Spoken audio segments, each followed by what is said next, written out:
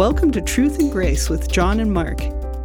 In this podcast, we tackle difficult issues related to living, loving, and leading in a broken world. We hope you are encouraged by today's episode.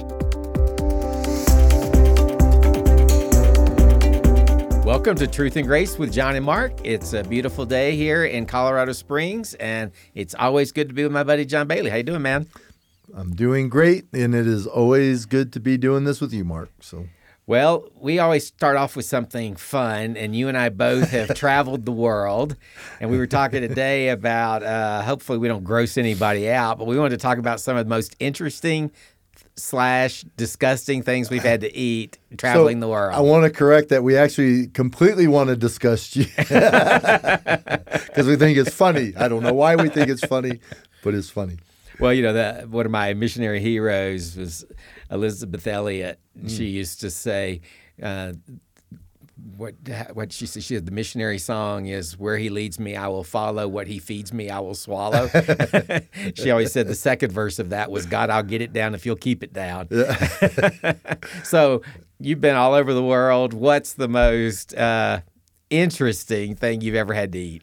And I've eaten rattlesnake, I've eaten bear. Of course, alligator used to be a big thing. It's not anymore. Right. But but I would say of the most disgusting, I did not eat this myself. Okay. So I could tell the part of it. But so I have an African man, and one of the things that they would do in Africa is take milk, and they would set it out and let it ferment and rot.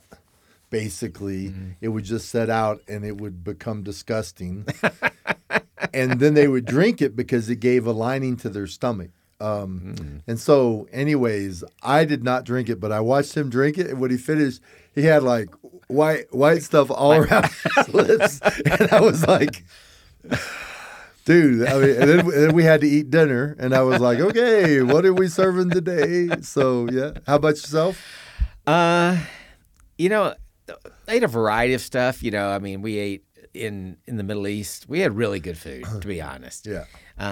But we ate a lot of organ meat that, stuff like spleen and kidneys and hearts and liver and brain and spinal cords. Mm-hmm.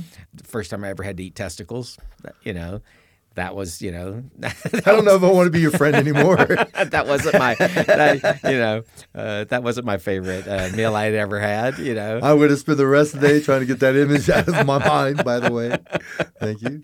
Hey, we live in Colorado, where the state food is Rocky Mountain oysters. So, probably I managed to avoid this. Yeah. But there was a village in the south of a country I lived in that used to make a cheese that it wasn't that cheese unless it was infested with maggots. Sorry, that sounds disgusting, doesn't it? It sounds pretty disgusting. People are either like really intrigued with the podcast right now, or they're hitting the stop button. So you're definitely one-upping my story. I feel like my story is a one-up now. Well, let's go ahead and move on to today's, after that low moment, let's go ahead and move on to today's topic, which is incredibly practical. Yep. And it's an issue that every one of us have to deal with. And honestly, I think it's probably the thing that impedes the spiritual development and the spiritual fervency of believers more than anything else. And that's really the issue of forgiveness, being in right relationship with other people. Yeah, and over the next few weeks, we really want to talk about some things that kind of cause us to struggle with keeping that fervor and that fire. I heard somebody early in my when I was younger in ministry, and they were like, people keep coming to the altars and God touches them, and they keep getting refilled. Actually, in the book of Acts, I think it says they were filled, and it's like 10 or 12 times. And so they go like, well, why do you have to keep getting refilled? And the pastor would say, because we leak. Yeah, exactly. And this world can be really deafening to the, we're in this conflict of a spiritual battle. So what are those things that we have to confront so that we keep a spiritual fervor? Not just, go to a set of meetings for 2 weeks and get touched, but we want to walk in the power and the life and the fervor of the things of God. Yeah, absolutely. And, I think that how we live our lives in our dailies is what really determines, our spiritual fervency. Now, we're both of us are really grateful that there are times when we feel God's imminent presence in our lives in a very tangible way. I mean, you're either in your personal quiet time or in church. I just, recently I was at church and we were taking the Lord's table, communion at church, and was taking it, and I was just overwhelmed by God's presence, and I just started crying. Wow. As I thought about what God had done for me, and His presence was so tangible, and we're incredibly grateful for that. But that's not what we're talking about. We're not talking about that. The reality is we can't live in that situation every moment of every day. Yeah, and I think even that's what faith is. So there are times, and I think you would agree with this, there's times that we have incredible experiences with Christ and the Holy Spirit, and you feel God's presence. But the thing is if that is what you need, I know earlier in my Christian life, like you'd have those moments, and then when it was like, well, I haven't, tangibly felt the presence of God.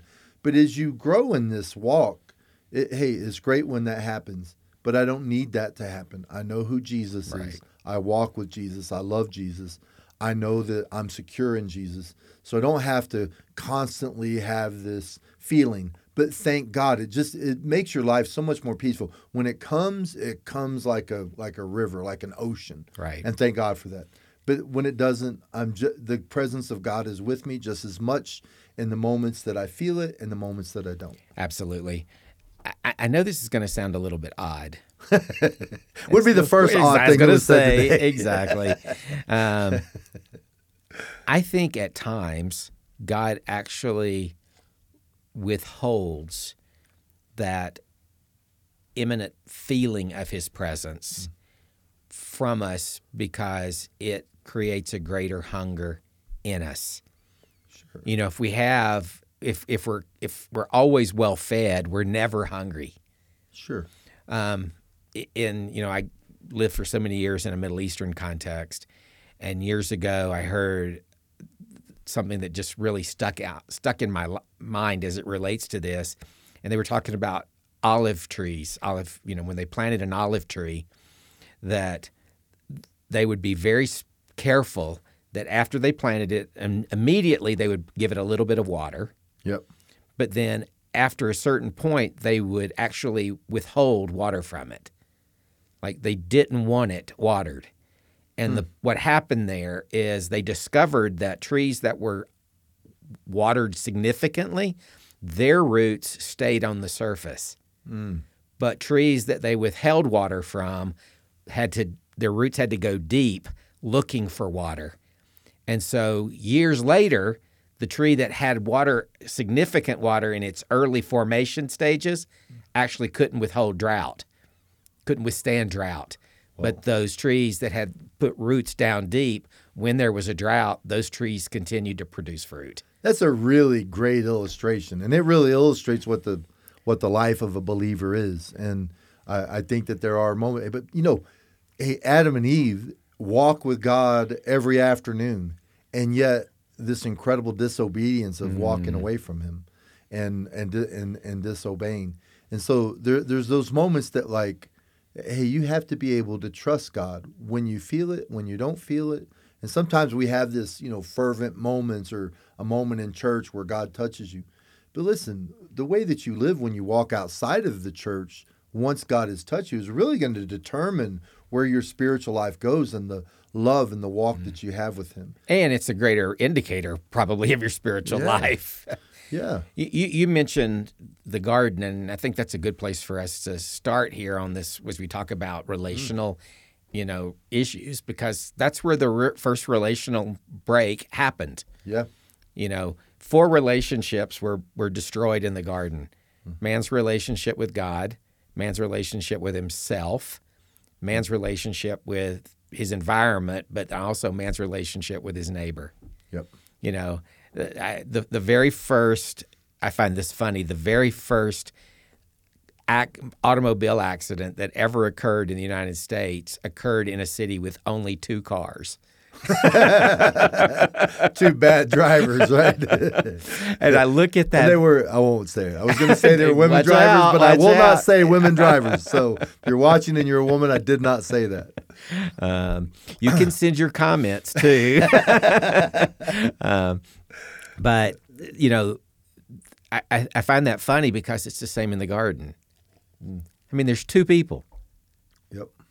you know. And No social media, no web, whatever, no neighbors. yeah, the very first fight that break, happened, yeah. a break in relationship, argument, whatever, happens in the garden with 2 people. Yep. And, you know, it's clearly it's the result of sin, Yep. you know, and, you know, because we have this very early, it's her fault, Yeah. you know, and so we see that. But so today we want to talk about this whole idea of staying in right relationship with people and how that impacts us being in right relationship with God. And we're not talking about right relationship in the sense of salvation. Yep. That part of we acknowledge that part where, you know, we're in relationship with Him. We're not talking about that. We're talking about, but there are things we can do that hinder the flow of the Spirit. Using New Testament terminology, bad behaviors might quench the Spirit of God moving in our lives. Yeah, and you know, you were raised in a pastor's home. Yep. It wasn't that we didn't go to church when I was younger. We certainly did. I wasn't very interested and very, you know, into what was happening. And by my teenager's years, I was kind of off and doing my thing. But the one thing that I have, I used to, when I was first became a Christian, I was like, well, now I'm a Christian, so I get to hang out with all the good people. And about 6 months into it, I was like, you know, the people in the bars aren't so bad. You know, sometimes Christians can be mean, and the sheep bite, and you know, and so there is this whole thing. If you can't navigate through these relationships, and it puts, you know, like we've quoted this before, but if a man comes to the altar and he's ready to make a sacrifice, God says, because this is how important relationships are to God, leave your gift at the altar and go make the relationship right. Otherwise, there's going to be this enmity with God. Yeah. And if you sit back and you go, man, I feel like God's far away, one good place to look at may be, how am I in the relationships of the people that are around me? Yes, absolutely. And of course, it's easy to be in right relationship when everything's going great. Yep. You know, but, you know, I know enough of your story, you know enough of my story, that honestly, some of the most heavily inflicted wounds came at the hands of other believers. Yeah, and I was an evangelist on the street. So in Europe, I'd go on the streets and, you know, people drunk. Man, I have been spat on, yelled at, called out for fights. It never bothered me one bit. Yeah. But somebody that I love in the church, or somebody that I respect, that you have a conflict with, man, you can hardly sleep at night. You go through the brokenness of the feelings of what it is to be estranged in relationship. That's hurt, you know. Absolutely. And, you know, one of the things that always sticks in my mind as crucial as remembering is that pain is directly proportionate to intimacy. You know, Very good. If somebody, the closer I am to someone, the more intimate I am with an individual, the more likely I am to feel pain when they do something, say something that is hurtful. Yeah. And so but nevertheless, we have to forgive. We have to move forward. How do we stay in right relationship with people who have offended us? Yeah, you know, one scripture I like is where it says, as much as lies within you. Yeah, be at peace with all men. Yep. With all men. And sometimes, you know what, sometimes you get in positions and it's just impossible because you try and you're saying the right things and doing the right things, at least everything that's within you. Yeah. And there are some times that people just are bent in a direction and you go, "Hey, there's no healing here, that we're just going to be in this place." Have you ever experienced a situation where you've tried to make things right with someone, Mark, and you find like, "Hey, I'm really trying here, but it just doesn't seem to be working"? And how do you navigate through that? Yes, I mean, I have. And, and sometimes, you have to ask, is this just a matter of difference of opinion? Yes. Because we need to be able to lay our opinions down. One sign of maturity is that somebody can distinguish between preferences, opinions, and convictions. Yep. I prefer this genre of music over this genre of music. I have an opinion that this is my opinion as it relates to when Jesus is coming back. But there's a lot of people out there in the body of Christ who love Jesus just as much as I do, who have a different opinion on that. A conviction, Jesus came in the flesh, died on the cross, rose from the dead, and there's one way to have a restored relationship with God. That's a conviction. Yep. I'm willing to not sound over dramatic, I'm willing to die for my convictions. Yep. But a sign of immaturity is they can't separate. They're willing to die for their preferences and their opinions also. Yep. So a sign of maturity is you can make a distinction between those things. And so so part of that is when there's a relationship hemorrhage is to say, is this based on preference, opinion, conviction, or just personality? And if I could throw in that just slightly, there are 30 years of pastoring, 30 plus years of pastoring and leading. Most of the difficulties that people have in relationships are not, they're not, having a divided relationship on, are you saved by grace alone? Sure. It is almost entirely on preferences. Sure. And navigating through that can be important, because I think for us to distinguish what are my preferences and convictions is a really important thing for all of us to do. Absolutely. You and I both walked through this. You've heard the term culture shock. Yes. Most people misinterpret or misunderstand what culture shock is. They think, I was in America, I got on a plane, I went to Mexico, I was there for a week, and, I got sick at my stomach because I ate something or whatever, and they think, I was in culture shock. Oh, I have a better one for you. So I live in Alabama, and I go to New York City, and I'm there for 2 days, and I have culture shock because the pizza wasn't. Culture shock is something much deeper. Yeah. That's and I describe it this way: it's when you've been in the culture long enough that you're able to actually you're looking at certain issues. And you realize when I say this, I mean this. When they say the exact same thing, they mean something totally different, and I don't like that. Yep. Well, and I'll tell I was a missionary in Ireland, so they speak English.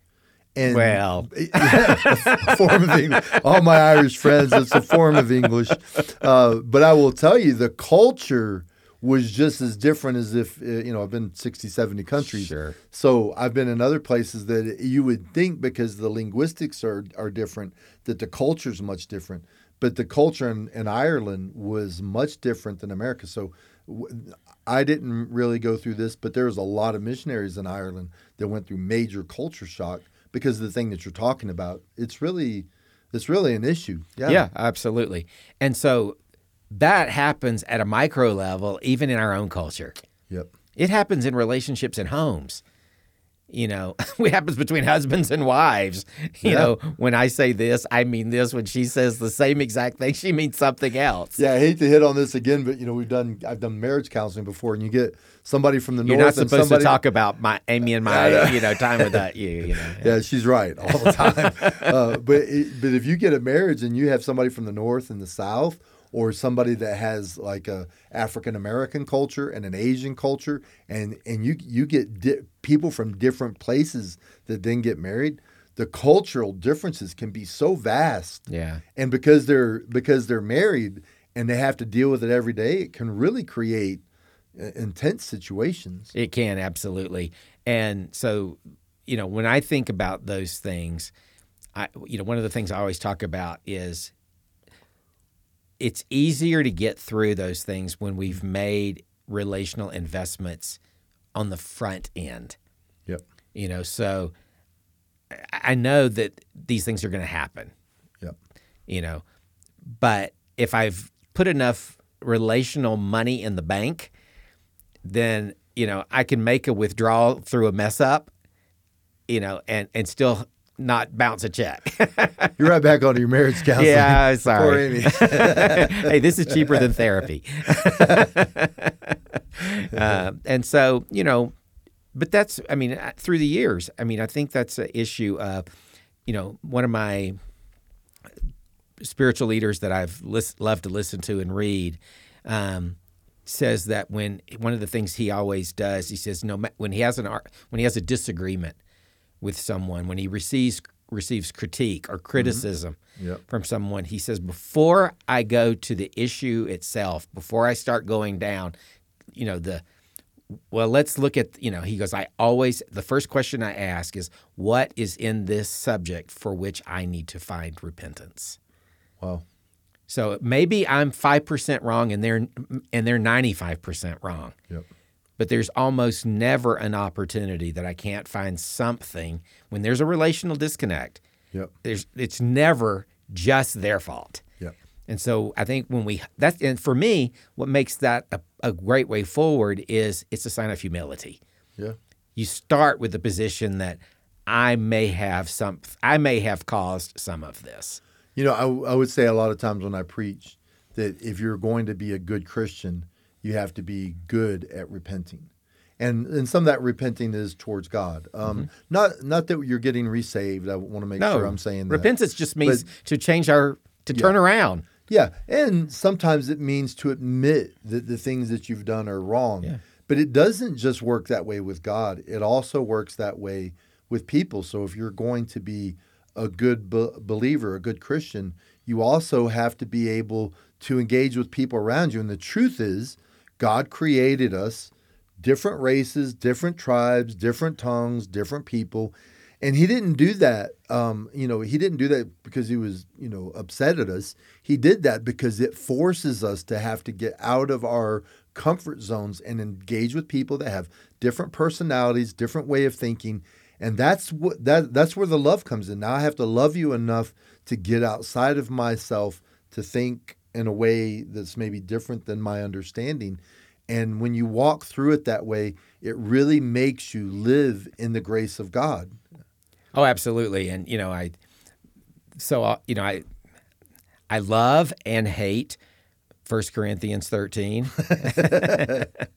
But if I talk with the tongues of men and angels and have not love, we love to think about our gifts. Mm-hmm. God could care less. Yep. I think at the end of the day, God cares about our character, and love is the supreme virtue as it relates to demonstrating that God has changed our lives. And the one that bothers me is, though I give my body to be burned and I have not love, and I'm like, hey, I'm laying my life down. But if the context of that isn't right, if it's just because I'm dedicated to Jesus, so I'll die. Yeah. But if it's not done out of a heart of love, it's it's like, it's not really that beneficial. Yeah, I've gotten to the place, you and I have lived in leadership arenas and led in different contexts throughout the years enough that, we've both seen brothers and sisters in Christ divide over what they called vision. And both sides saying this is a vision from God. Oh, good. Yeah. And I've gotten to the place where I'm like, I am absolutely convinced I can get to heaven without vision. I can't get to heaven without love. Or grace. Yep. Yeah, well, but love is the demonstration of what God's done in my life. It's I like the expression Christianity isn't a works-based religion, but it is an evidence-based religion. Because God has done these things in my life, this is the evidence of it. And love is certainly an evidence of the fact that my life's been changed, and the ability to forgive and willingness to forgive. Yeah, and the cool thing for people, listen, I'm non-denominational, so we work at World Challenge with all different denominations. Absolutely. Go to non-denominational church. I think I woke up at a moment, I was like, I just don't think I'm a denominational person. Mm-hmm. But with that said, the Presbyterians went through incredible revival. Mm-hmm. The Methodists went through incredible revival. Yep. The Reformed went through great revivals. The Baptists went through great spiritual awakenings. Yep. And so that has to tell us that God is probably more concerned with the heart issues of the way that we engage. And listen, some people have different forms of theology or belief, but if your life is focused on Christ and you love him with your heart, soul, and mind, that some of those other things become secondary. But what we do in the church is we make those things primary. And if we can really get focused on the love and the walk that we have with God and help to focus on the higher things, mm-hmm. I think there'd be far less division. Yep. And it would keep us in that place of really walking with a true heart for one another. I remember as a kid, you and I have talked about this before. I didn't really, I don't know what the right words. I don't know when I got saved. I know when God really, when I decided, and by God's grace, to walk with him regularly. I know when that age was. But, I was exposed to Christianity as a kid, went to church all the time, and saw good things, in church. But I remember one particular service as a kid, and this just popped into my mind. It was a Sunday night, and there was a sweet presence of God in the place. I mean, it was a particular, it was a Pentecostal type church, so you could imagine some of the, it wasn't like weird or anything, but there was a lot of emotion engaged. And there were some real times of people down weeping at an altar and asking God, seeking after God. And one of the things that I do remember to this day, there was a couple in the church, and I was too young to know this at the time, but my parents, I think maybe I asked, and there was a couple that was estranged. Mm.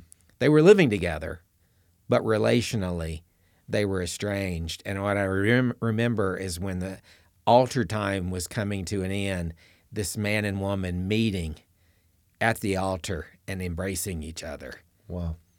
That happens when we are right with God. It should have the impact should have a tangible one over into our personal relationships, that we are then made right with people. That's incredible. And it goes back to the verse we're using today is, to everything within yourself, to be at peace with all men. It doesn't say that it'll be easy. It doesn't say that you just, show up and it'll happen. It's work to live at peace. But the way that we encounter each other, it definitely makes a pathway to maintain that spiritual life and fervor for the things of God. Because if you're at odds with several people, and maybe somebody's watching today, and you find yourself at odds with all of these people, and then yet you're trying to have a relationship with Christ, God may be saying, hey, I love you, but you need to go sort some of these things out because they're really important. Yeah, I mean, as a counselor might tell you, what's the commonality in all these relationships? It's you. That's a word for you today, Mark. Or for somebody that's watching today, and listen, that's not with judgment. I mean, no. People that listen in to, we love you, but sometimes love is a little bit of going, hey, they used to say in Ireland, cop on to yourself, like a little bit of self-awareness to go, maybe, I'm interacting in such a way that I need to change the way I engage with people. And it will not only help my relationships, but it will help my ultimate relationship with the Lord to maintain that spiritual life and fervor. Yes. Now, I'm going to tell you what I think, and then I'd like to hear your thoughts on this. Because you said that, so that scripture verse says, be at peace with all men as much as it is up to you. Yep. I have had situations where I've done everything that I know to do, and I still can't seem to be reconciled to this person. They're intransient. They won't move. I'm willing to acknowledge, sometimes I think I've been in situations where I owned more of the issue than was actually my responsibility. And they're like, nope, I did nothing wrong. It's all your fault. Yeah, and in those situations, I just look at it and say, it's not up to me. I've done everything I can do. I'm going to continue to pray for this person, but I also am not going to live in guilt because this person refuses to be reconciled. And I'm not going to spend. I think it can become an obsession. Yeah.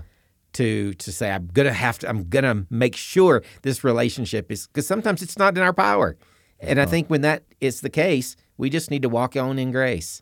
Yeah, well, it's woven into the passage. As much as lies within you. It doesn't say you have to be right with everybody. Yeah. But it says as much as lies within you. What's not acceptable, and sometimes we go, well, I went and I said I'm sorry. They said nothing. So they're bad. Yeah. Well, the as much as possible means really endearing and trying to build bridges and trying to talk through things and trying to be realistic. There's a lot of times that there's just misunderstandings. There's times that people get marginalized and misinterpreted. Mm-hmm. And so sometimes that means sitting and talking and really walking through the situations so that there's clear understandings. And there are times that once everything is clear, you have to go, hey, you get my position, I get your position. I've done what I can. You're asking me to cross a bridge I can't cross. Yeah. You're asking me to do something that I can't do because it violates my conscience. I can't do that. And so if there are those moments, Barnabas and Paul had to go separate ways for a moment in time, but eventually, you see Paul and John Mark later come back and they're very close. So, there are times that you may have to come to those. Just don't. But if you find that happening all the time, yeah, exactly. Then you go, hey, maybe I really haven't done as much as I could. And it's not just saying I'm sorry. It's not just sending a note. It's really walking through, praying. The Bible says that if you have a problem and you can't get it fixed, get 2 or 3 people and sit down and then try to talk through it. And then you may have to go through it to a pastor. But the important part of that passage, it says, and if you can, you win a brother. Yes. And it honors God because he brings blessings when there's unity. So it is worth whatever it costs you to walk through is worth it. And if at the end of the day you have to say, hey, I've done everything that I can, then when you walk away, there's no guilt, there's no shame. It's going, I've done everything. I have to put it at the feet of Jesus because it's going to take God to solve this problem. Yeah. You use the word unity. I love the psalm. It says how blessed it is when brothers dwell together in unity. It's like the oil running down on Aaron's beard, and there's that symbolism of the anointing that took place when the priest was anointed for priesthood, that they would pour this costly, precious anointing oil over them, and it would run down. And of course, that time, most men had beards, and so you could see this image of this oil just dripping off of Aaron's beard, and the symbolism there and the beauty of that. I don't want to over stress, I don't want to make too much of it, but I think there is a link between an anointing that God would place on our life for fruitful ministry and unity. Yeah. And at least the desire to be in unity with one another. Because I think if we are divided with our brothers, we do hinder certainly we hinder our reputation in a community, but I think even at a more spiritual level, we hinder what God might want to be doing in our lives. That is really good, Mark. In our next episode, Mark will be putting oil over Mark's head, and he has a beard that it can float. No, just for an illustration. But one thing that we find this as well, and I know because we have a lot of people that are pastors and leaders. Whether you're a pastor or not, you may be a Sunday school teacher, but you really want to be everything that God's called you to be. And how many times in life have we seen 2 people that obviously have a call from God, that have friction and go their ways, and then sometimes develop this attitude of like, hey, I'm a better preacher than you. Look, I'm anointed. I preached a good message. I have a large church, so therefore I must be right. And I want to just say to you, just because you have a large ministry, just because you feel like you're a good preacher, doesn't mean that you're in the right, okay? So take a dose of humility, sit down for a moment and examine yourself, because what you don't want to be caught doing is going off on this tangent of going, I'm the right one, I have the bigger church, I have the anointing, I'm the pastor, so I'm right. And what you can do is you can put a wall up. Eventually, God will speak to you, the Holy Spirit will convict you, and at some moment, you can find yourself doing a whole lot of things that seem to be good, but they aren't really life-giving. And so I think it's a warning to us how we navigate through those relationships and how we, work with each other. Absolutely. We're coming to the end of our time today. Any last comments you might have on just encouragement for people to live in right relationship with one another? And we're not just talking. We've had episodes before where we talked about forgiveness. We're talking today's episode. What we've tried to do is to tie the link between walking in right relationship with others and how that impacts our relationship with God as it relates to us living in revival, living in the fervor of what God's Spirit in our life. Yeah, I think that my biggest thing the big takeaway from today is this: it's really important to God how we walk in relationships and the humility that we have, the way that we engage with people. Because God looks at that. It's important. And so revival can be looked at as an experience. I would prefer, and I think it's more biblical, if you look at the life of Paul, did you ever see the place where he had to come back and get revived? Or he had to go to this revival place or that revival place? Well, he walked in it. Yeah. And our desire for you today is we want to see you walk in that faithful fire, that devotion, that fervency with Christ. And one of the things that will help you is when you walk in forgiveness, when you love people. And listen, we all do things that are terribly wrong. There's none of us, myself and Mark are here, and neither one of us are here saying that we don't do things wrong. We absolutely do. But having humility when you walk through it, being able to say that you're sorry, being able to navigate through issues, and really preferring your brother over yourself and trying to help people in difficult situations, it's really important. And so if you're watching today and you go, hey, just being honest today, I've got a relationship and I probably have not done everything that I can to be in right relationship. And I want to make sure that everything in my heart is right towards God and people. And so Mark, as we're closing here, maybe you would have a few thoughts and maybe pray for some folks that are watching today. Yeah. For me, just one last comment would be, I've discovered in my own life that nothing leads to resolved relationships better than, we talked about humility, but humility demonstrated. And so you said the ability, saying you're sorry. Yep. I would take that one step further. Yep. And it's painful for me to say this every time I have to say it, but I believe it strongly, and that is that more relationships are mended when we don't just say I'm sorry, but we say, I'm sorry, will you forgive me? Very good. Because what that does is it transfers power to the other person. Yep. You're acknowledging I've done something wrong, and I could just end by saying I'm sorry and say I did everything, but I'm saying I'm sorry, I'm humbling myself before you, and I'm asking for your forgiveness.